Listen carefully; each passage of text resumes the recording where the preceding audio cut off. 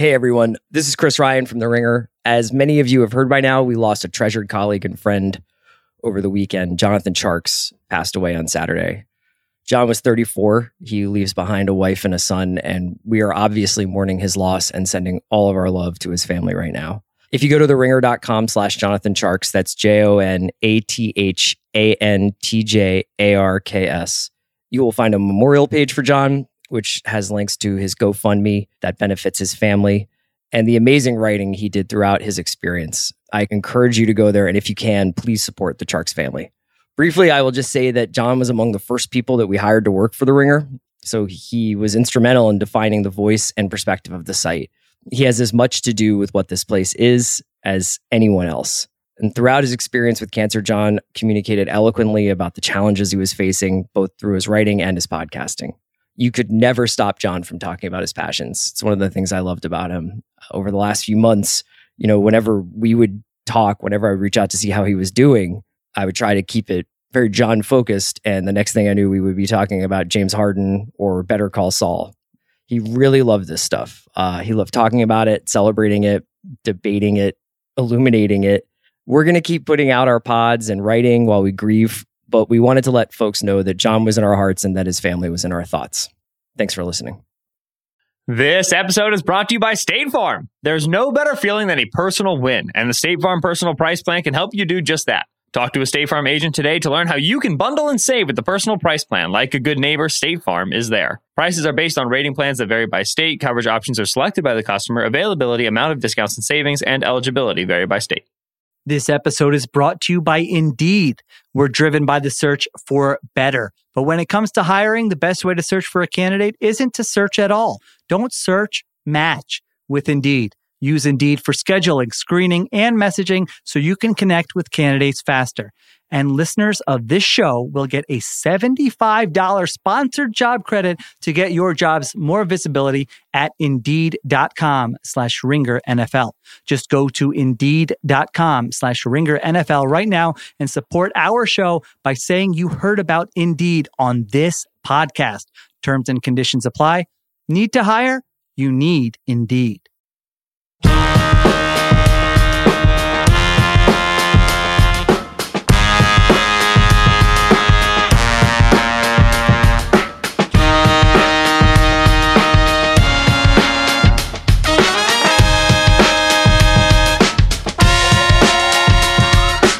Welcome to the Ringer NFL show. Sheil Kapadia, joined by Ben Solak. The adrenaline is flowing. We just watched the Seattle Seahawks pull off the upset, 17-16. This show is not just going to be about that game, but we are absolutely going to lead off with that game. Ben, we could do like 2 hours on just that.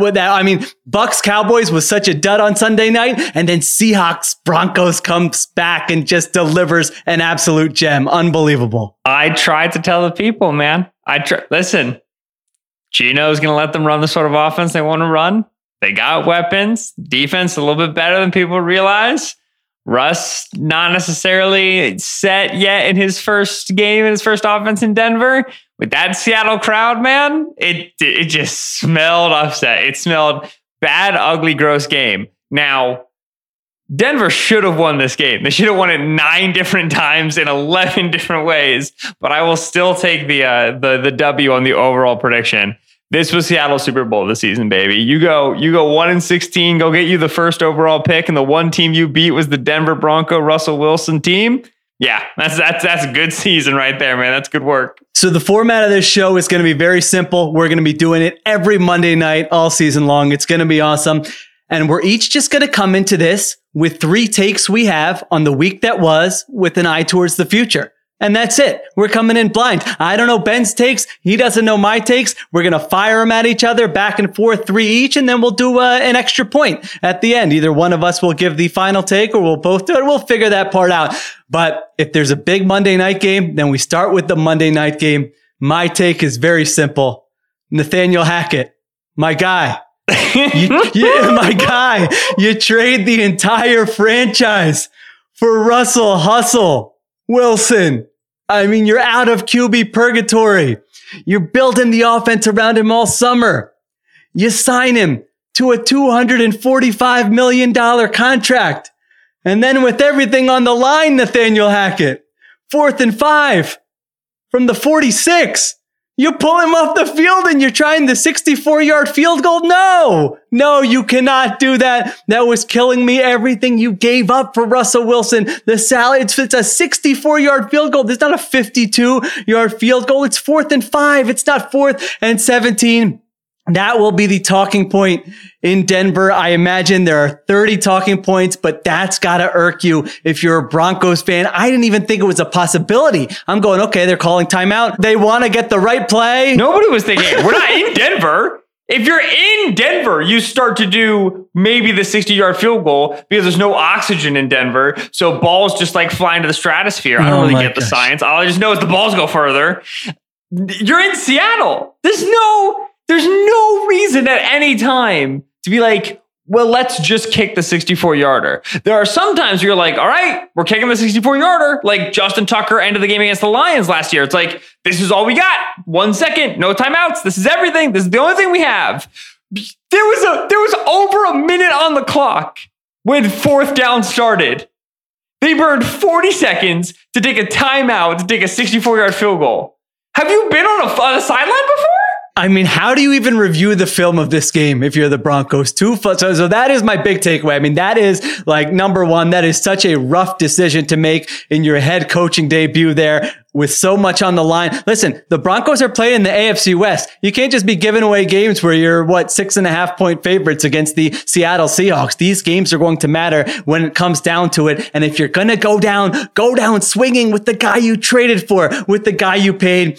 You didn't do it. So that to me is the big takeaway from Broncos Seahawks. But honestly, Ben, we could have 10 other topics on Broncos. I mean, this Broncos offense was moving the football, baby. 433 yards. They were going up and down the field. If they could just punch it in from the 1 yard line, one of those 2 times, so many failures, so many opportunities for Denver. And you really, this could be a game where we're like on here week 17 and we're going, man, if the Broncos would have just come through in that week 1 game, they'd be sitting here with the wild card spot. That one has to hurt for them. 4 drives inside of the Seattle 20 that end up not scoring touchdowns. You have the opening drive, which is a field goal. They had a 1st and 10 from the 18. They ended up not picking up any yardage. They kicked from the 12. They had the field goal to in the second half. They had a field goal. They got to the 3, 1st and 3 from the 3. And then that went all the way to the 8. They lost yardage. That was when it was still 17-13, right? Late in the 4th quarter. So they had the ability to go for it there. Those 2 field goals magnify the mistake of those 2 fumbles. This is why it's like when you get into the low red zone, you have to get 7, not 3. Because sometimes you get to low red zone and the ball pops out, right? Like Melvin Gordon on 4th and goal is reaching for the goal line, whatever. The Javonte Williams one is like he gets collisioned on his arm and the ball, it goes flying. You know what I'm saying? Like football is a game of coin flips. It's a game of a lot of randomness and chance. So when you have 1st and 10 from the 18, when you have 1st and goal from the 3, you need to be able to score touchdowns there because the next time you're here, something wonky might happen. The Broncos offense looked good. The Broncos situational football was horrendous. Oh my gosh. In terms of red zone play, in terms of 3rd down play, right? Like they put up the stat, like Russell Wilson, 8 third downs, he's 7 for 8. Yeah, with 4 conversions, they're throwing behind the sticks, right? The sin on 4th and 5 of going for the 64-yard field goal after a 40-second runoff and a timeout is horrible. Equally as egregious is 3rd and 16 check down to Javonte Williams relative to that decision. The way your quarterback behaves on 3rd and 16 is informed by what he expects to happen on 4th down. Like, all right, if we get 4th and 1, are we definitely going for it? If we get 4th and 5, are we definitely going for it? If we get like 4th and 10, obviously we have to because that's a 71-yard field goal. But what about 4th and 5? Like, what in that range? What are we doing? If there's not clarity, head coach down to play caller down to quarterback, you're going to get 3rd and 14, little check down route to Javonte Williams. He picks up 9, and then you burn 40 seconds because nobody really knows what you're supposed to be doing. The regular delay of game penalties. I'm sorry, did Russell Wilson not tell you what Lumen Field is like? Did he fail to inform you how the crowd in Seattle generally works? He was there for a decade. Oh, you're running hurry up, no huddle. Like, oh, Russell Wilson wants to run tempo. He never done this before in his career. So the easy stuff, the little stuff, the details that, like, all right, it's a first time head coach, but it's a decade long starter. This should have been handled when you were spending time gas bagging up how cool your new offense was. Maybe you should have been working on your situational ball. Oh my gosh. It's so I've never seen a up tempo, no huddle where every play, the play clock got down to 3, 2, 1. I mean, I understand wanting to see what the defense is and making some checks at the line of scrimmage, but my gosh, it was snap after snap after snap. And yeah, you're right. Like there are points in this game where I'm going, wow, they're scheming up a lot of easy throws. Like they're taking the gimmies. They have a lot of yards here. They had 8 drives. Is that right? Yeah, 8 drives.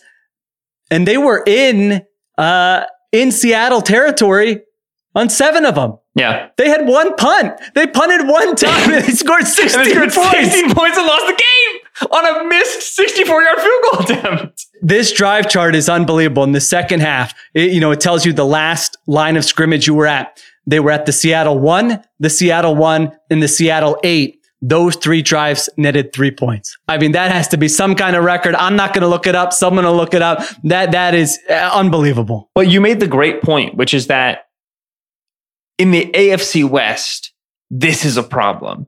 Like the Denver offense was good. It was working. And like the fact that it was working through like the backs and tight end targets and like underneath stuff and screens, I think is a really good sign. They were able to get some of the Green Bay stuff into the building. I think that you're going to get Cortland Sutton winning on more reps. You're going to get like they have the Jerry Jeudy isolation route. Like I think this thing came together nicely in terms of the pieces that they pulled from different places. I think you have proof of concept that your passing game works. However, if you're going to total over 400 yards of offense, put a win on the board because you're going to need 12 of them to win this division. And that's the frustrating thing, right? Is that like you got the big strokes, you got the broad strokes right on offense. This looks like it can work. And then like 17 points on defense. Like, I don't think the Seattle offense is going to be a weekly powerhouse, but like a 17-point output by your defense is a good game. You wasted one. You wasted a good offensive performance and a good defensive performance with poor situational football. And in doing so, you're now 0-1 in the loss column. And like, oh, it's week 1, like the Russell Wilson thing, everything. Yeah, but 0-1 is already a hole you got to dig yourself out of. One of Chargers Chiefs is going to be 2-0 by Thursday night. Yeah. This AFC West is moving. All right, these are 4 very good playoff caliber teams. You can't be dropping silly games that you should have won because generally you outplayed the other team. By EPA per play, like this was an amazing game from Russ. You would not know looking at the scoreboard and feeling the flow of the game that was the case. And I want to give the Seahawks credit in a minute, but I do want to talk about Russ a little more because I know we'll say, okay, this, it's always the Russell Wilson offense, regardless of the coordinator. I did think this style is different though. I mean, Russell Wilson's mobility, I did not think, if that was a big concern coming into the season, which it was for a lot of people and it was for the Seahawks, as they've said, I did not think he looked especially mobile in this game when he was trying to escape, when he had the quarterback draw. He was not making a lot of those plays outside of the structure of the offense. Like the plays he was making outside of the structure of the offense were the ones where, he stays in the pocket, kind of his eyes drop. He's like, okay, I'm not getting hit. I'll take a couple more steps back. I'll buy some time that way and make a play. But I felt like there was a lot of sort of structure in this game plan with the bootlegs, with the play actions, with the screen game. I mean, what did they run? Like 17 running back screens, which the Seahawks, any Seahawks fan will tell you for 10 years, they could not execute a running back screen. I mean, it was a disaster every single time. And so he was almost like an executor in this game more so than a playmaker, which is not what we're used to seeing with Russell Wilson. Again, it's only one game. There's that caveat, but that to me was my big takeaway. You're cracking up. You're always you're always checking Twitter when I'm potting with you. Gen Z, completely disrespectful, of the co-host. You guys can't spend 2 minutes off of Twitter. All right, what do you got? I am justified because Richard Sherman and Doug Baldwin are out here tweeting wild messy in the immediate wake of a Russell Wilson loss in Seattle. So yes. All right, that's worth it. Yes, exactly. We have Richard Sherman quote tweeting his own podcast, quote, "Can't fool the city, boy, they know what's up," from Drake. He tweeted the Jack Nicholson slow nodding yes thing earlier in this game. Will Blackman said, "I need to see Hackett's red zone call sheet." And Richard Sherman quote tweeted and said, "He's adjusting to his personnel." Oh my God. Come on, he handed the ball off. That cannot be Russell Wilson's fault. Richard Sherman would know what happens if Russell Wilson throws at the goal line. What happens when Russ throws at the goal line? Richard Sherman's very aware of the result of that play. He had one of those tweets also, during the game. Brian Baldinger? I never know if it's a hard G or soft G. Baldy. Tweeted the halftime stat breakdown of Russ versus Geno's when Geno was 17 for 18 at the half and said, "Who would have thought?" And Sherman quote tweeted and said, "I don't know, ... but I can't wait until my next podcast." Oh my gosh. And then Doug Baldwin just tweeted the gif of the sassy cheerleader looking at somebody being like, a sassy cheerleader. I don't even know what emotion that is conveying. All I know is I love mess. I love slop. I disparage every person in my life who watches reality TV. And then the moment NFL games get into reality TV, I'm all the way in on it. We should have the Seahawks and the Broncos play each other every single week. And we should have Richard Sherman and Doug Baldwin as the commentators. Well, listen, if you love mess and you love slop, then Geno Smith's performance was not for you tonight because I feel like we're cheating. Steven Ruiz should be hosting this podcast. So shout out to Steven Ruiz and Greg Rosenthal of NFL Network, the two biggest Geno Smith truthers. I don't even know what we want to say. You could find, I imagine they're somewhere just smoking a cigar with like a robe on, just celebrating and basking in this. Listen, there have been games, there were games last year, or there are games where the football hipsters will try to convince you someone played well and they didn't play well. That was not this game. Geno was on fire, 13 for 13, 17 for 18. At halftime, I mean, stepping up in the pocket on that first touchdown, escaping pressure, accurate, not making big mistakes. DK Metcalf had the fumble. Geno Smith did not have any interceptions. He did not turn the football over. He was sacked 2 times. He was making plays with his legs. I mean, the quarterback draw with Geno Smith, I did not see coming. I don't know if it's going to last all season, but all the Geno Smith truthers out there, enjoy this. Pete Carroll, enjoy this. I mean, you're right. This was like probably Pete Carroll's perfect game. The chaos, the fumbles inside the 1, anything. If they could have just run the ball a little bit more, maybe pinned a punt inside the 5. This is his like ideal football game. He gets to bask in it. The Seahawks were entertaining. Let's see if they're entertaining all season long. Let's see if they're a feisty, competitive team. I'm not sure if they're going to be, but absolutely, if you're a Seahawks fan, you deserve to enjoy this game tonight. There are far more offensive things in the NFL than good pocket managing, accurate, risk-averse quarterback, and a Sean McVay style offense keeping the boat afloat, right? Like, it's when that offense would make it to the playoffs, like Jared Goff with the Rams, Jimmy Garoppolo with the Niners, and we all had to like talk ourselves into them as a playoff offense. It's like, all right, this is ridiculous. Like, this is not a playoff caliber offense. But for the Seahawks right now, in terms of what they want to be, like, they have Shane Waldron in the building. They can run this system. They've drafted some guys with the intent of making this system work. Your D. Eskridges of the world, Rashad Penny and outside zone stuff. And then they have Geno, who is absolutely of the caliber of one of these wide zone automaton quarterbacks where you just kind of point and shoot, right? He can absolutely be a Jared Goff for you. It's not long term. It can keep you respectable and win you a couple games. Whether or not they should be winning those games and not playing for draft position, different conversation. But Geno is going to keep this boat floating, baby. And on days where your defense can get awesome stops inside the 5-yard line, you can generate a couple turnovers, that can spell a win, even against a better opponent. Joe Buck with 12:15 left in the fourth quarter. Geno Smith has outplayed Russell Wilson, and Troy Aikman was the Geno chance. He was loving them from the get-go. These are things I would not have, if you would have told me 2 years ago, this is what life is going to look like when I host, a Ringer NFL podcast after week 1. This was going to be the storyline. I would not have believed it, but that's why we watch. That's why it's fun. Of the tickets that I had on Seattle covering or winning this game, the oldest one I had was from like May. There was no way the Seahawks fans were letting Russell Wilson into their building with a win. There was no chance. Get in on the Monday Night Football action with FanDuel, America's #1 sportsbook. Join today to get started with $150 in free bets guaranteed when you place your first $5 bet. Just sign up with the promo code RINGERNFL to get in on the action. Then you can turn game day into payday all season long. For this upcoming doubleheader on Monday Night Football, you get the Titans hanging 9.5 against the Bills. Ooh, Tennessee looked rough against the Giants. I'll take the Bills on the spread. And Vikings, Eagles, two of the higher scoring teams of week one. That total opened at like 48.5. It's already up to 52.5. I think we're going to see a ton of points. Give me the over. So play your way and bet on more than just the final score. Wager on everything from touchdowns to total yards and to catches as well. You can even combine your bets for a chance at a bigger payout with a same game parlay. Don't fumble your chance to get $150 in free bets, win or lose, with promo code RINGERNFL. Make every moment more with FanDuel, the official sportsbook partner of the NFL. 21 plus in select states. Free online real money wager only. $10 first deposit required. Bonus issued as non-withdrawable free bets that expire 14 days after receipt. Restrictions apply. See terms at sportsbook.fanduel.com. Gambling problem? Call 1-800-GAMBLER or visit fanduel.com/RG in Colorado, Iowa, Michigan, New Jersey, Pennsylvania, Illinois, and Virginia. 1-800-NEXT-STEP or text NEXT STEP to 53342 in Arizona.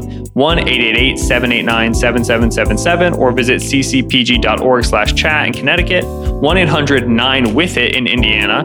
Visit ksgamblinghelp.com in Kansas. 1-877-770-STOP in Louisiana. 1-877-8-HOPE-NY or text HOPE-NY. That's 467-369 in New York. Tennessee Redline 1-800-889-9789 in Tennessee. 1-800-522-4700 in Wyoming or visit www.1800gambler.net in West Virginia.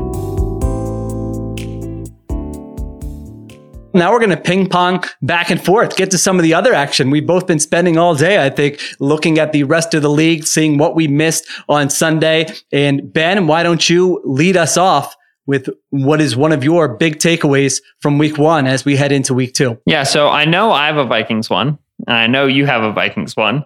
And I'm worried about this because I thought my Vikings one was going to piss you off even before I knew you had a Vikings one. Okay, good. So here we go. Justin Jefferson's game was not that good. So Justin Jefferson had a very productive day against the Green Bay Packers. The Vikings with a statement win, 23-7. First game with Kevin O'Connell as the head coach and kind of the new offense and a commitment to making Justin Jefferson into this Cooper Kupp caliber target. He had 9 receptions on 11 targets, 184 yards and 2 touchdowns. That's obviously a very productive game. There's no two ways about that. Turn on the film. Of Jefferson's 9 catches, 2 came against man coverage. One of them was a quick, it was on the first drive. It was a bang 8 against Eric Stokes. Lovely route, gorgeous route. Exactly what we expect from Jefferson. Super slippery, great hands, very nice. The other was a hurry up play in which the Packers were kind of scrambling. It's pretty hard to tell what coverage they were in. They may have even been in zone, but they have 2 crossers. This is the one that Kirk threw really, really poorly. Jefferson had to wait for it and kind of elevate for it. Great catch, explosive play. The other 7 came against zone. There's nothing wrong with catching balls against zone. It's not that the receiver is worse because he caught footballs against zone. However, as Jair Alexander very, concisely put it after this game, they did not have the sort of game plan that assumed the opposing team had a star wide receiver 1 that was going to get 11 targets, right? If you have that guy, you tend to try to man him up with your best corner. Instead, they elected to play a lot of zone. And when you go and you watch Jefferson's explosives, you don't see unbelievable route running and contested catches and the skills of an elite wide receiver, even though Jefferson certainly has them. The Packers just busted coverage for 4 straight quarters. It was such bad defense. So the first Justin Jefferson touchdown is a play with multiple motion, right? It's a very common play. Devontae Adams used to do a bunch with the Packers. Freaking like the Chargers scored on it with like a fullback in week 1 as well. You send you send Justin Jefferson flying across the field at the snap. The Packers miscommunicate who's supposed to run with him. He's wide open to the pylon, walks in. His second touchdown, which was the huge deep crosser, catches the ball with nobody within 20 yards of him. Everybody on the Packers defense is playing zone except for Rasul Douglas, who's positive it's man coverage. Jair Alexander goes to pass Jefferson's route off to the other side of the field. There's nobody there to receive it. It's miscommunication. This is all like great. Oh, I forgot the worst ones. Justin Jefferson caught an out route because Preston Smith was the quarters zone cover guy underneath him. Preston Smith, who plays outside linebacker and is 275 pounds, was the closest defender. There was another one where Quay Walker, first year rookie middle linebacker at 245, was the closest defender, Justin Jefferson. When you're playing this zone and when you're the Packers trying to keep these linebackers on the field, you're going to end up with linebackers near Justin Jefferson. Linebackers generally don't cover receivers well, independent of the talent of the wide receiver, let alone receivers of Justin Jefferson's caliber. All of this is like great news. It's not bad news at all. Like the fact that Jefferson has had more impressive games or he's like beaten tighter coverage and had more impressive catches is sick because Jefferson's an extremely good receiver. But this is awesome news because it shows that unlike Vikings offenses of the past, the Kevin O'Connell Vikings has now said, hey, if you're just going to give us free Justin Jefferson yardage, we're going to throw that all of the time. Like how many games was it like Justin Jefferson 7 targets, Adam Thielen 9 targets? You're like, what is the point of this? Who's this helping? This is not good for anybody. Kirk just was willing to throw it to Justin Jefferson, like on the bang 8, on the speed out with Preston Smith next to him. The easy stuff that like should be effortless was effortless. And so when you get games in which Jefferson is matched by an actual star corner and like they try to send extra resources to him, Jefferson's going to have impressive reps and he's going to win those. But the whole like Jefferson's the MVP talk. Who's saying that? Who is doing a Jefferson is MVP after 1 week talk? Who is doing this? Who do you hang out with? Every single NFL social media account was doing it. Oh my gosh. All right. Okay, Jefferson Offensive Player of the Year. Jefferson's going to win the Triple Crown like Cooper Kupp did. Only if every team tries to pass off every route in zone and busts 95 times a game like the Packers defense did. This was an atrocious defensive performance by the Packers. Jefferson produced a lot, but if you're looking to like impress people with Jefferson's wide receiver talent, pick a different game because this was just like layup stuff. I'm in awe. I feel like I just need to go take a walk outside for 20 minutes like this one. to wrap my. I'm just very confused by your framing of your. We're debuting this Monday night show, and your framing of your first one is so like why didn't you say you should have come out and said the Packers were a disaster on defense? Like why? What does this have to do with Justin Jefferson? He doesn't get to the line of scrimmage and say all right, you have to play cover one here. Okay, you've got to, hey, put Jair Alexander on me. He's doing the plays. I don't think your take is crazy. If the take is arguing against this was the greatest wide receiver performance we've ever seen, or even the greatest wide receiver performance we've ever seen from Justin Jefferson,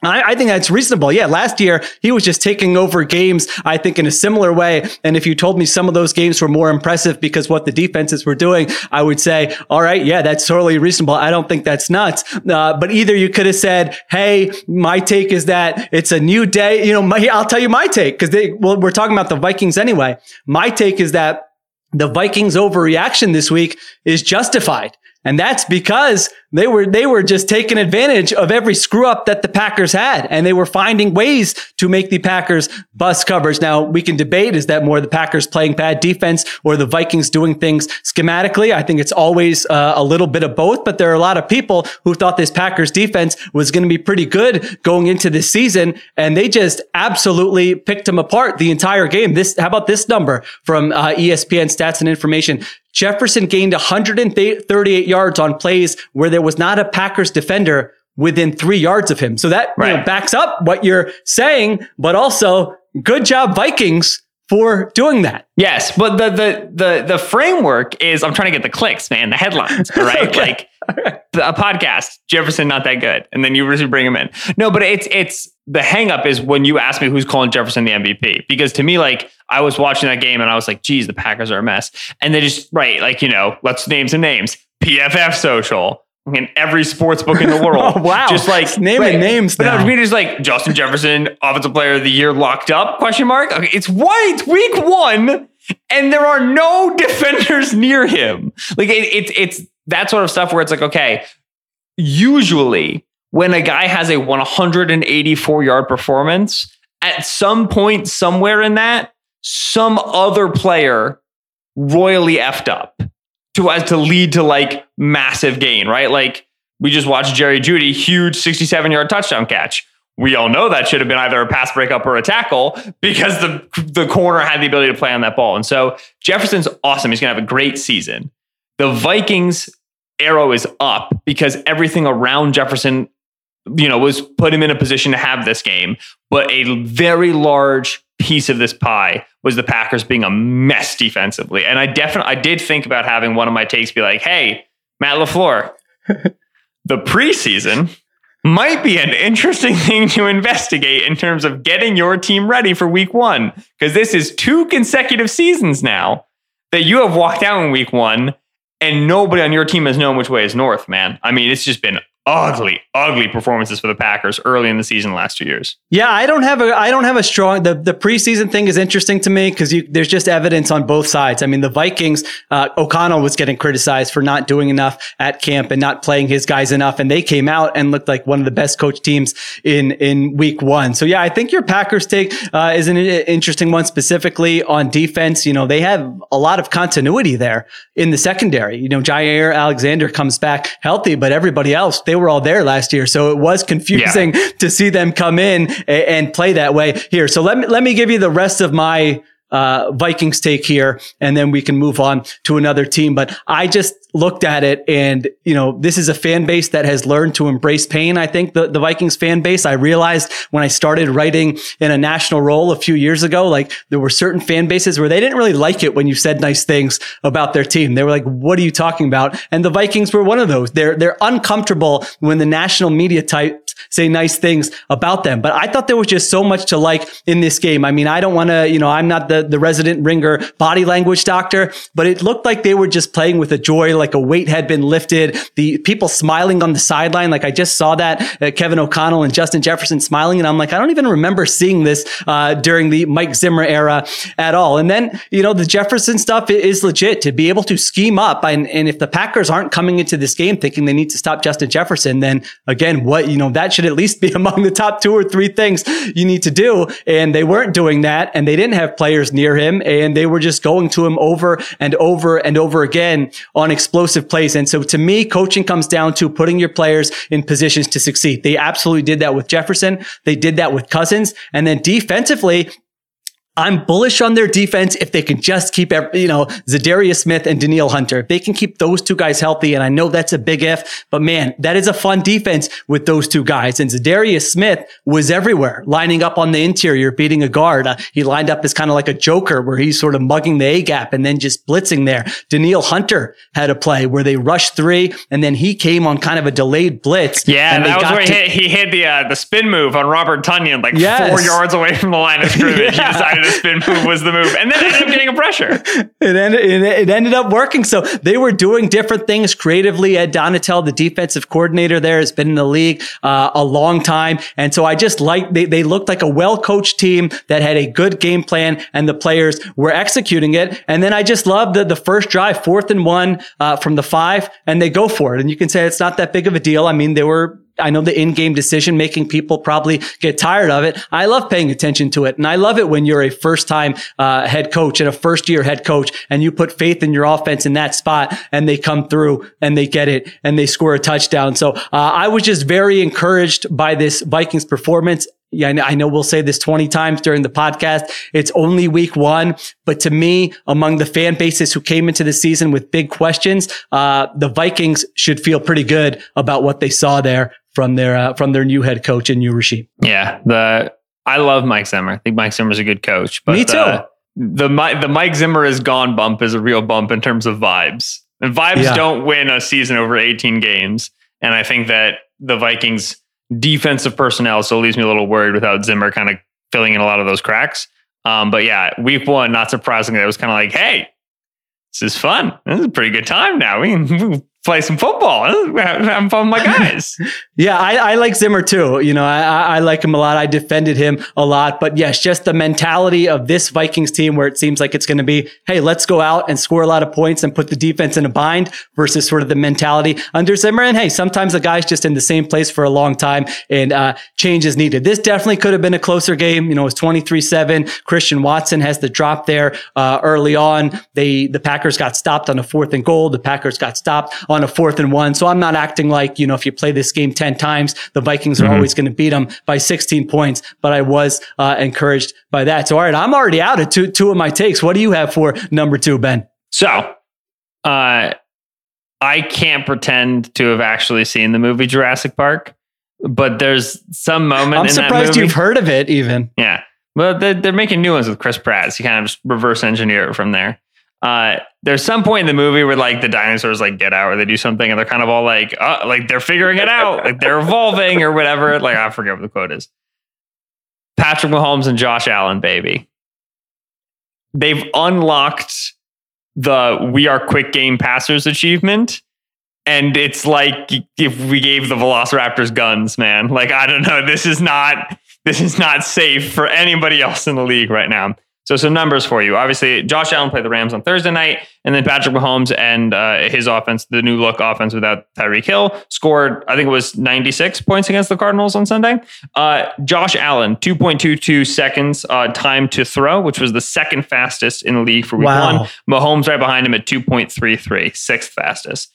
In terms of depth of target, Josh Allen 7.32, which was 17th, and Patrick Mahomes 7.38, which is 19th. So what we're seeing is two quick game passers with average depth of targets.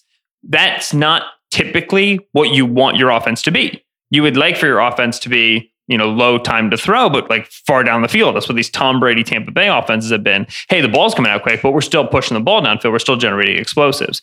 Historically, Mahomes and Allen have not been low time to throw, high A-dot. They've been high time to throw, high A-dot. So we're going to push the ball down the field, but we're going to hold on to the ball to do it. We're going to let routes develop really far down the field. We're going to scramble around a little bit, which increases our time to throw. So typically, the relationship between time to throw and depth of target are going to be correlated, right? The longer you hold on to the ball, the more you should be able to throw the ball downfield. And that's what Mahomes and Allen have kind of invited into the league in terms of play style. Like, hey, we're going to make it worth it to hold on to the ball for like 3.5 seconds because we're going to launch it 60 yards down the field, get a completion. It's going to be awesome. But in their respective games in week one, they were both low time to throw with low depth of target. Why? Well, the entire story of last year for the handling of both the Bills and the Chiefs offense, it was a little bit more prominent with the Chiefs offense, but it was happening to the Bills too, was teams were just sitting in too high. And we like always say too high and kind of this like catch-all phrase, like just play too high. But for the Bills and Chiefs specifically, it was we're going to play corners off. We are going to play safeties with depth. We are going to push linebackers deep in their zones, right? Linebackers aren't going to like go get connected to a curl route. They're going to sink underneath. They're going to expect that you're running intermediate digs, intermediate crossers. They're going to get underneath those routes. We're going to put a blanket over your intermediate to deep routes. And we're going to dare these incredible scrambling playmaking quarterbacks to just dink and dunk us down the field. And both teams and both quarterbacks found ways to do that for stretches of time and in tricky ways across the course of the season. But then they also ran into their problems. Like when the Jags beat the Bills, Allen just could not get comfortable with playing quick game. When the Chiefs imploded against the Bengals, the AFC Championship game, drop 8 coverage, 8 dudes in coverage, you have to throw underneath, and Mahomes was double clutching and he didn't like it. These incredible playmakers don't want to play the game this way. We'll give them an off season. And the two of them come out, and it turns out that they have figured out ways in terms of their offense and in terms of their personnel and how they like to get to their routes to, at the very least, show this card. And it's not where your offense wants to be for 18 weeks. Again, you want to be throwing the ball further down the field. You want to be creating plays with these unbelievable athletes. But if you are showing teams that, hey, in Allen's case, if you're not blitzing and you're dropping 7, or in Mahomes' case against the Cardinals, hey, you're blitzing, you're trying to confuse me. I'm just going to get rid of the ball quickly. I'm going to let playmakers work for me, and I can do this. I can be this if I want to be. You've now shown the full gamut of quarterbacking. The entire spectrum of play style is achievable to you, and that makes you extremely difficult to beat. The most important stat to kind of encapsulate that is this. Throws that came out in less than 2.5 seconds, which 2.5 seconds is generally our cutoff for you're within the progression, to after 2.5 seconds, you're kind of in scramble drill mode. You're kind of creating stuff, right? Throws in less than 2.5 seconds. Josh Allen had 75% of his throws against the Rams in less than 2.5 seconds. It was the highest number in the league. Mahomes was 6th at 64%. Those guys, respectively, last year across the course of the season, Josh Allen was at 46%. That was 25th in the league. So he was 46% last year, and he was 75% of his throws in week one. Mahomes, who was 64% in week one, was 53.5% last year. Both of these guys decided to get rid of the ball early in the down instead of risk a bad play by holding on to it. And for as long as they are able to make those decisions, it's a velociraptor with a machine gun, man. It's every weapon. It's a killing machine. It is not a problem that is solvable. So exactly what Allen and Mahomes were challenged to show the league, they showed them. And I'm really interested to see if anybody figures out what to do about that, because this might be final form for both of them. And it's just Super Saiyan for the next 4 months. Yeah, it sort of reminds me of the conversations that a lot of people have had about defense over the last, 3 to 5 years. It's not that, hey, you can't play like those old Seahawks Legion of Boom teams where you just line up in cover 3 and you tell the offense, hey, we know what we're doing and we can, we know every route concept that's coming our way. Now I feel like you hear more defensive coordinators talk about, we need answers to different problems. We need solutions to different problems because, and it makes sense because facing, Lamar Jackson and the Ravens one week and then facing Kirk Cousins and the Vikings the next week, like there are so many different quarterbacks, so many different offenses in the NFL that you really cannot just play that one way. The more flexibility you have, the better. Now the challenge comes in, well, all right, how can you coach that? How can you make everyone comfortable? How can you avoid coverage busts when you're trying different things? That to me relates to what these quarterbacks are trying to do. It's not like that. That was probably not Josh Allen's preferred way to play a football game on Thursday night. Exactly. That's the critical thing, is that it's not as fun. It sucks relative to like what you can do when you are a walking cannon. But if you can swallow the pill and be it for 4 quarters, all of a sudden you're scoring 31 points for the Bills, 47 points for the Chiefs. And guess what? Winning is fun, even when it's not the play style that you thought it was going to be. I go back to I've referenced this before, but the Steelers practice you and I were at, where Deontay Johnson was telling the defense to, get the bleep out of that, weak too high coverages. And I just said, that's my slogan for the 2022 season. I'm with him. We don't need to see this from every defense. Everyone doesn't need to do this where we're having Josh Allen checking it down. Now, Josh Allen was very entertaining on Thursday night. Obviously his legs were a part of that also, but yeah, it does feel like, and this is a 3-game stretch now. I know stuff doesn't carry over year to year, but man, the Bills' last 3 games on offense, 24 offensive possessions, 16 touchdowns and 4 punts. And I think that Rams defense is going to be pretty good, by the way. That was, that's not a defense that's just going to stink this year. So I agree with you. It feels like they unlocked something. Let's talk about the Chiefs a little bit more, because statistically, this was the second best offensive performance of the Patrick Mahomes era in terms of EPA per drive. He's started 75 games for the Chiefs. This was the second best offensive performance. I mean, they were doing whatever they wanted. I would really describe that performance as surgical. He had 360 yards passing and 5 touchdowns. They had 9 possessions. They scored 6 touchdowns there. And you're right. Now, to me, the whole offseason, we're saying, all right, the Chiefs traded Tyreek Hill, the Packers traded Devontae Adams. I always thought those were 2 very different situations, because I thought the Chiefs had a plan B in place. They still had Travis Kelce. They signed MVS. They signed Juju Smith-Schuster. They had Mecole Hardman. He looked great, didn't he? Absolutely. He looked like he looked like they had been playing that offense together for, 6-7 seasons. In week 1, oh yeah, we know exactly what we're doing. And so they always, I thought, had that plan, but the execution still was very impressive. And, they were facing a very blitz heavy attack, which I'm not sure why. I mean, the Cardinals don't have a lot of players, so it probably didn't matter what they did, but they were blitzing Patrick Mahomes, which we've learned is something you don't really do. And he just absolutely carved them up. So yeah, I mean, all the big boy quarterbacks, we can throw, Herbert in there, and, Burrow obviously didn't have the same game, and, it plays a little bit of a different style. But yeah, if you just look at Mahomes and Allen and Herbert as the 3 guys, very impressive performances by all 3 of them to get the season started. Yeah. And for Mahomes, this is purely an aesthetic thing at this point, but for Mahomes to play this way, timing, balls out right now, West Coast spacing, get it to the first read, whatever, and to still look like Mahomes, to still be as free and as, I'm just going to chuck this thing off my back foot and I'm going to kind of adjust my arm angle because that's what I do, is both silly, it's just dumb, and also incredibly revealing, because it shows you just how intuitive of a quarterback he is.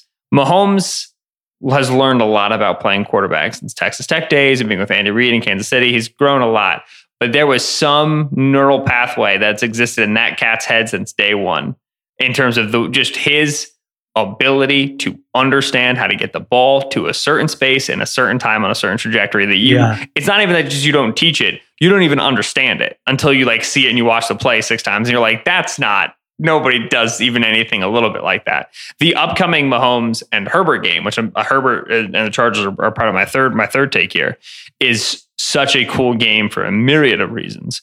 But one of the main ones is that these are the stylistic poles of elite quarterbacking. Herbert is a robot. Herbert is programmed. Herbert is perfectly coated, oiled joints, just flawless stainless steel machinery, just not a blemish on him. And Mahomes is music. Herbert's a robot. Mahomes is an alien, right? Mahomes is just is art and is beauty and it's just like intuition and it's so cool how different they are and how they're both elite quarterbacks who get the same spot. It's gonna be sick to watch. Let's just get to the Chargers one. Let's get to your third one, and then I'll close us out because it seems like that's a natural transition there. By the way, I thought the Chiefs left some meat on the bone there too. I mean, they missed 2 deep shots to Mecole Hardman, baby. Smith-Schuster had the fumble. Yeah, you gotta have something so that the coach can say, it's week 1, it was sloppy. We got to get back to the film room. We got to work on our mistakes. You got to leave something there.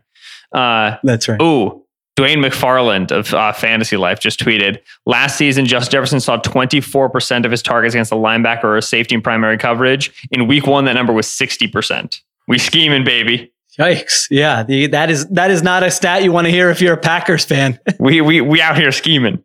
Justin Herbert and the Chargers.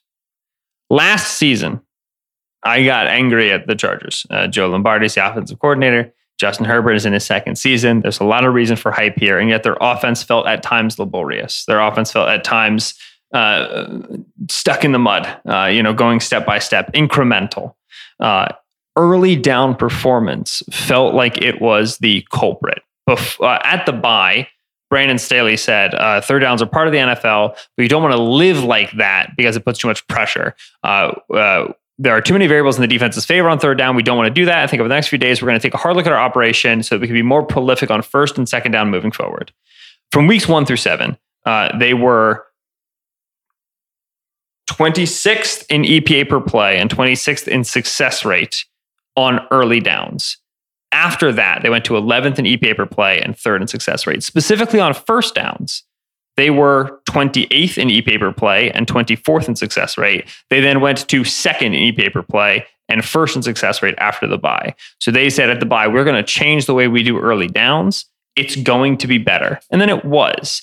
It was tough to figure out why. They threw it to Keenan Allen more on first downs. They kind of changed the distribution a little bit, but they weren't running more play action. They weren't running more motion. They weren't kind of dropping back in the gun more, changing their pass rates. It was just, they decided to be better on first down and they were. And that goes back to my Herbert is a robot thing. They kind of went into his motherboard and they were like, more first downs. And then he was like, yep. And he just did it. Right. And it's just unbelievable. So a little bit more Keenan Allen, but whatever. They played the Raiders in week 1 and they converted a first down on 1st and 10 on 8% of their plays. Yeesh. The Chiefs were at 31%. The Eagles were at 30%. The Saints and the Raiders were at 33%. The only other teams remotely in this area were the Cowboys at 5%. They scored 3 points. Just to remind you how that went. The Bears at 10%, who didn't start scoring points until the 4th quarter and scored off turnovers in a monsoon. The Cardinals at 12%, who didn't score points also until the 4th quarter. Why are we back here? There is no reason for this. And that's the really irritating thing, is that there really, earnestly, 100% is no reason for this. They had 2 total first downs on 1st and 10s, despite the fact that in terms of yards per play generated on 1st and 10, they were 7th. How do you do this? I don't understand why this is happening. There's a couple things that I try to figure out. Number one, in terms of EPA per rush on 1st and 10, they were totally last in the league. They were splitting Sonny Michel and Austin Eckler in early down touches. So I guess they wanted to get the running game going a little bit more again. I don't know why they continue to think that the running game is important, but whatever. I mean, it is, but not when you have Herbert. You should be trying to throw the ball all the time with Herbert. That's number one. Number two, They were 40% gun snap rate on 1st and 10. So 60% of the time they were under center. That was 29th of 34 qualifying quarterbacks. So on 1st down, they were primarily an under center team, which means you're not going to get to your quick game stuff because it's really hard to run a quick game from under center. You're going to get to your hand the ball off and you're going to get to your run play action passes. And they had downs where they ran a play action pass on 1st and 10 and they tried to get down the field. The problem is when you're going under center and they're putting like a fullback on the field, Xander Horvath was way more important to the Chargers than I expected him to be in week 1, is you're only going to get like 2 to 3 guys in the concept, right? And when Keenan Allen goes down, those 2 to 3 guys become like Mike Williams, Josh Palmer, and Trey McKitty. And I think if there's a root issue for the Chargers in terms of their early down production and their early down explosiveness, it's this.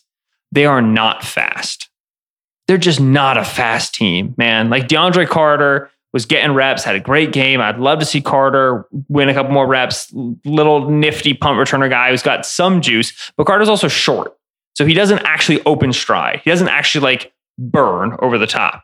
Mike Williams is not fast. Keenan, great receiver. He's not fast. Josh Palmer is not fast. Trey McKitty is Donald Parham.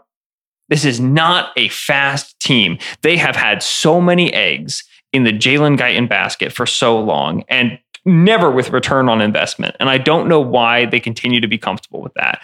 But when you become this, we're going to run quick game and have Herbert pick a side of the field because he's a robot team. Okay, sure, I kind of get it. Like he's such a good processor, awesome. But then you go into your play action passing game and you just don't have juice down the field. And it becomes hard to find separation. It becomes hard for Herbert to feel like he can throw those downfield shots. And instead, he goes and looks for checkdowns. He scrambles it. He makes sure he stays ahead of the sticks. The Chargers offense was generally very solid. Once again, they play the Chiefs in week 2. The take is officially this. The Chargers lose to the Chiefs because they're just not fast enough. They are just not a fast enough team in their offensive arsenal. And I worry that as opposing teams realize that they'll just stick their own selves into a dink and dunk world, they're just going to live with players over the top and dare you to stretch them out vertically. And the Chargers just don't have that pitch right now. And I think it's going to keep their offense stunted early in the season.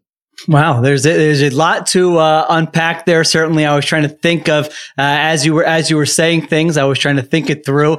One is their neutral pass rate was pretty high in week 1. This is courtesy of Hayden Winks. They were 4th in neutral situation pass rate, right. So they were still putting the ball in Herbert's hands. I think they had those final 4 possessions where Joe Lombardi said, we probably did get a little conservative. Those are obviously going to hurt their numbers. I would think, they had, and that is a factor. I mean, that is a fair criticism. They had the game in hand and then they had 3 and outs down the stretch, three punts. They couldn't run the ball at all. I mean, 31 carries overall for 76 yards. So I'm looking at all those factors and saying maybe it's not that big. This could be a big deal, but I'm not willing. I don't know that it's a big deal yet off of just this one game. So that will be interesting to watch on Thursday. That's going to be a fantastic game. I thought Herbert in this game, you were mentioning the robot thing. I thought he helped his offensive line so much in this game. If this were a quarterback with less feel, less mobility, less instincts, they would have given up a lot of sacks. And he was just getting out of the way and making unbelievable throws downfield. I thought they missed some opportunities. They missed a field goal. They punted from midfield. They failed on a 4th and 1. I think there's a scenario where they put up a lot more points here, and you're not as concerned, although you look very concerned. You look very stressed out over there. Because here's the thing. Why are you in 4th and 1? It's because you're constantly in 3rd down. Why are you constantly in 3rd down, right? It's the same thing with the game management we talked about with Nate Hackett and Russell Wilson at the end of the game with the Seahawks. Your early down decisions can be reverse engineered. They're going to be informed by how are we going to behave on late downs. One of the coolest things about Brandon Staley is that he wants to go for it on 4th down. One of the worst things about Brandon Staley is that reality has made him very comfortable with not playing to get 1st down early in the series, right? On 1st and 10, why would we bother throwing beyond the sticks? We're going to go for it on 4th and 2 because it's better to have 1st down. It's better to just go get it instead of being like, look at us, we go for it. They were on their first drive, they kicked a field goal. 3rd and 7, drop from Mike Williams. Tough catch, right at the sticks, but he missed it. He dropped it. Though, like it's the fumbles for the Denver offense. Things happen. You can't be perfect. Like Herbert is a machine, but the entire offense can't be a machine. There's going to be grains of sand in between the cogs and the wheels. And so when you are not aggressive on early downs, you are inviting more plays into your drive. The more plays you invite into your drive, the more coin flips, opportunities for chaos you invite into your drive. And now all of a sudden your offense looks great. And then you look at the scoreboard, you're like, oh, we're only up by a possession. This is a little bit of a mess. What it is it's like, I just praised Herbert. I just praised Allen and Mahomes for like West Coast offense. They're throwing the ball quickly. And it's like, okay, Herbert is doing that right now. What's the difference? And the difference is the first down behavior. Mahomes and the Chiefs, 31% of their 1st and 10s became 1st and 10s. Allen and the Bills, 29% of their 1st and 10s became 1st and 10s. For the Chargers, it's 8. Like the Allen and Mahomes-led offenses are becoming more like the Herbert offenses, but they are not sacrificing their aggressiveness early in the series. The Chargers fixed this. They fixed it last season, Sheil. And they're right back here again in week 1, and it's knucklehead stuff. One game, let's say in a month if they're still. I'm with you on the overall. That is a great concept for people who don't understand it. Is so many people and even coaches, they're looking at their 3rd down conversions, but the best offenses, you don't get to 3rd down. You avoid it. You're being aggressive. You're picking up 1st downs on 1st down and 2nd down. And so I agree with you there. I was not overly concerned after watching that one game, but you know maybe in a month you'll say, remember I was telling you after that ridiculous Seahawks Broncos game, and it's still happening. By the way, listen, I am praying that I got head faked and this was all a plan because week 2 they're going to come out and shoot. I want it so bad. Please, they come out in week 2 and they're aggressive. I will be so happy. Talk to me on Thursday night because I'm so worried that we get the same Herbert performances we got against the Chiefs last year, and we're in the same spot where they're going for it on 4th and 8 in the red zone when they could have actually grabbed a game by the throat and dominated it for 60 minutes. My only nit to pick here is that did the jocks, the analysts, did they get to Staley this offseason? They had a 4th and 1 from midfield and he's running the punt unit out there. Who did somebody kidnap Brandon Staley and make that call? What was going on there? I did not like that. I did not like his explanation for it afterwards. I don't want to hear an explanation of, oh, well, our defense is better this year. No, you have Justin Herbert at quarterback. You did nothing wrong, Brandon Staley. Don't give in to the peer pressure and start punting in those situations. So that was the only thing that got on my radar. All I know is they hit that punt. It was down to the 2. They forced a 3 and out, got the ball back and scored a touchdown on the very next process drive. Over results. On that next touchdown drive, 1st and 10, negative 5-yard run, next 1st and 10, 3-yard run. Please, somebody, please. It all comes together. They do rely on it. There are times when you watch the Chargers where you say, man, if they just had a league average quarterback, what would this look like? Because they're just relying on. If they had a league average quarterback? Yeah. Like if you replaced. Yeah, like if you replace Justin Herbert, it's to what you're saying. Like you're relying on Justin Herbert to bail you out of too many situations. I thought you were saying if only they had a league average quarterback. Stop. I was like, what is happening on this podcast? I was ready to put him in the Hall of Fame after his 2nd game there with that in his rookie season. All right. Last time Herbert played week 2 against the Chiefs was the Tyrod Taylor game. This episode is brought to you by State Farm. There's no better feeling than a personal win, and the State Farm Personal Price Plan can help you do just that. Talk to a State Farm agent today to learn how you can bundle and save with the Personal Price Plan. Like a good neighbor, State Farm is there. Prices are based on rating plans that vary by state. Coverage options are selected by the customer. Availability, amount of discounts and savings, and eligibility vary by state. This episode is brought to you by Indeed. We're driven by the search for better. But when it comes to hiring, the best way to search for a candidate isn't to search at all. Don't search, match with Indeed. Use Indeed for scheduling, screening, and messaging so you can connect with candidates faster. And listeners of this show will get a $75 sponsored job credit to get your jobs more visibility at Indeed.com/Ringer NFL. Just go to Indeed.com/Ringer NFL right now and support our show by saying you heard about Indeed on this podcast. Terms and conditions apply. Need to hire? You need Indeed. This episode is brought to you by Modelo. What does a true fan look like? It's cheering the loudest. It's never missing a game, no matter what. And for that, you deserve an ice-cold reward because you are a fighter, and Modelo is your reward. Modelo, the mark of a fighter. Shop delivery or pickup options near you at ordermodelo.com. Drink responsibly. Beer imported by Crown Imports, Chicago, Illinois. This episode is brought to you by Cars.com. When you add your car to your garage on Cars.com, you'll unlock access to real-time insights into how much your car is worth. Plus, view its historical and projected value to decide when to sell.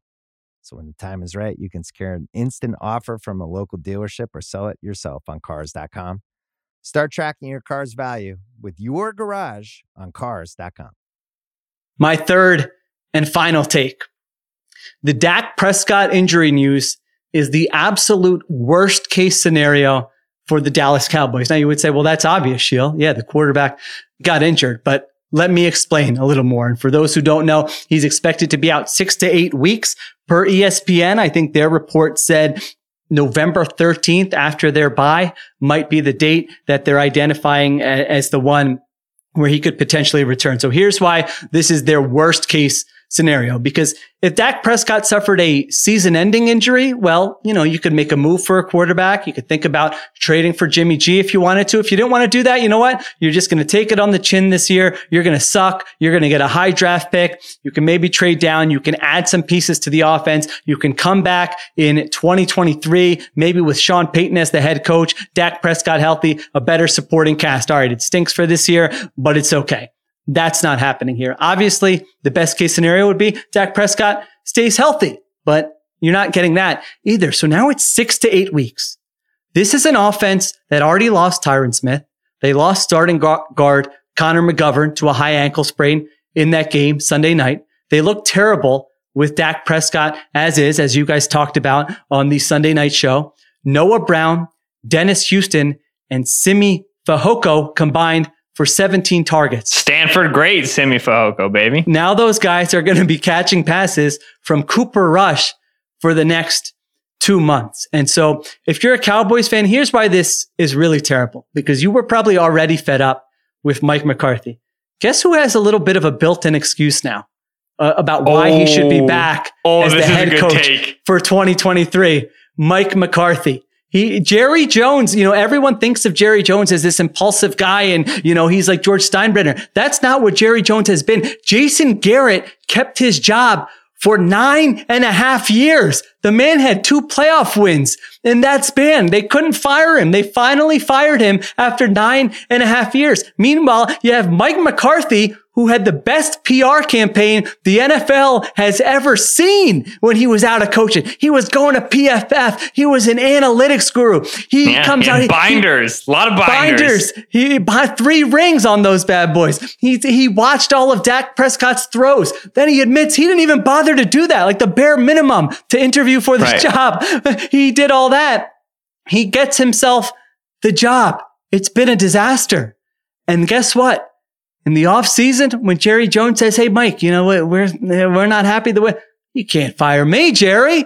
Well, I didn't have Dak Prescott for 2 months. And so in this situation, you very well could have McCarthy back. You're probably not going to have that high of a pick because Prescott's coming back in November. At the same time, you're not going to make the playoffs. You're going to be stuck in this middle ground and run it back next year with the same head coach. So that is my explanation of why this is the absolute worst case scenario. If you are a Dallas Cowboys fan, Ben Solak, did I convince you? I loved it. That was a tremendous take. Counter argument. Okay. In the lead up to week 1, I tuned into FanDuel TV just because I wanted to see what the heck was going on there. Wow. And the moment, the time I happened to tune in, Kay Adams was interviewing retired head coach Sean Payton, who now in the days following, I've learned Sean Payton's going to do a lot of TV this year. Sean Payton's pretty psyched about giving his opinion on a microphone. And Kay Adams is asking Sean Payton, who's your Super Bowl sleeper? And then Sean Payton, for a minute and a half, just talked about how good the Cowboys roster is. It was just just with excruciating detail. It was just like, listen, they got a great quarterback, Dak Prescott. They got a good stable of backs, Ezekiel Elliott, Tony Pollard. They got some good receivers. CeeDee Lamb, Sidney Fehoko out of Stanford. He's good player. Michael Gallup, Jalen Tolbert. I liked him. Good tight ends. And Dalton Schultz. Whoever backs up Dalton Schultz. I love those guys. And just went and just every position you can think of that's not head coach. The cafeteria staff's killing it. Janitor has a beautiful stadium. Just everybody that you could think of. Sean Payton's a huge fan of them in Dallas, except for one critical guy. Oh my God. Mike McCarthy. I have never seen such thinly veiled propaganda in my life. And like, I don't know who's watching this, but it's very clear that Sean Payton is a big fan of the Dallas Cowboys roster.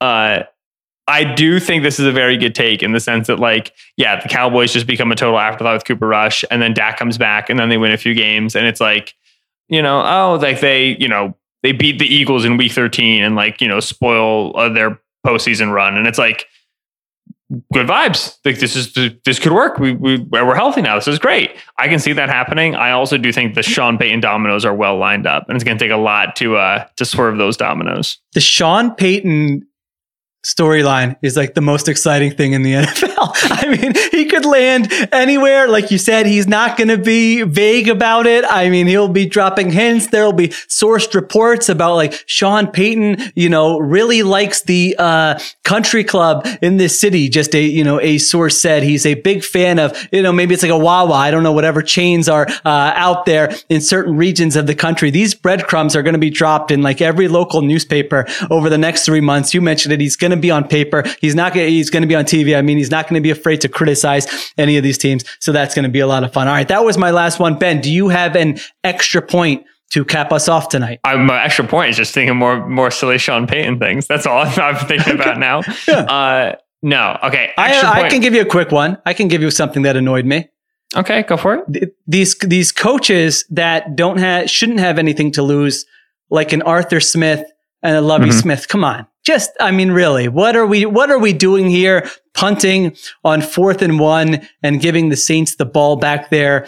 Arthur Smith after the Marcus Mariota fumble. Lovie Smith punting, trying to preserve the tie. I actually understand trying to preserve the tie if you're a team that has playoff aspirations. And I know you're saying, Sheil, well, you don't think they're making the playoffs, but they probably think they're making the playoffs fine. But come on, just, the players, I think the players want to be aggressive. I think the players feed off being aggressive. I think players understand if you go for it in those situations and you don't get it. I have not heard many players then come out and rip the coach after that. Like most of the time they come out and they say, all right, well, the coach had faith in us. We let him down, but we love the mentality. Like I think the payoff there is so much higher than this sort of risk averse downside that coaches always perceive. I mean, if you get it there, if you get the 4th and 1 there, think about the Falcons right now. They're going, oh man, Arthur Smith had faith in us. We pulled off the upset. No one believed in us. And if you don't get it, like you lost the game anyway by punting. And again, I know it's, process over results, but just some of those things. And I'm probably going to be annoying. I might already be annoying you with this, certainly by week 3 or 4, when I'm railing on all these in-game coaching decisions. You're going to be like, Sheil, all right, we get it. We know what your preference is.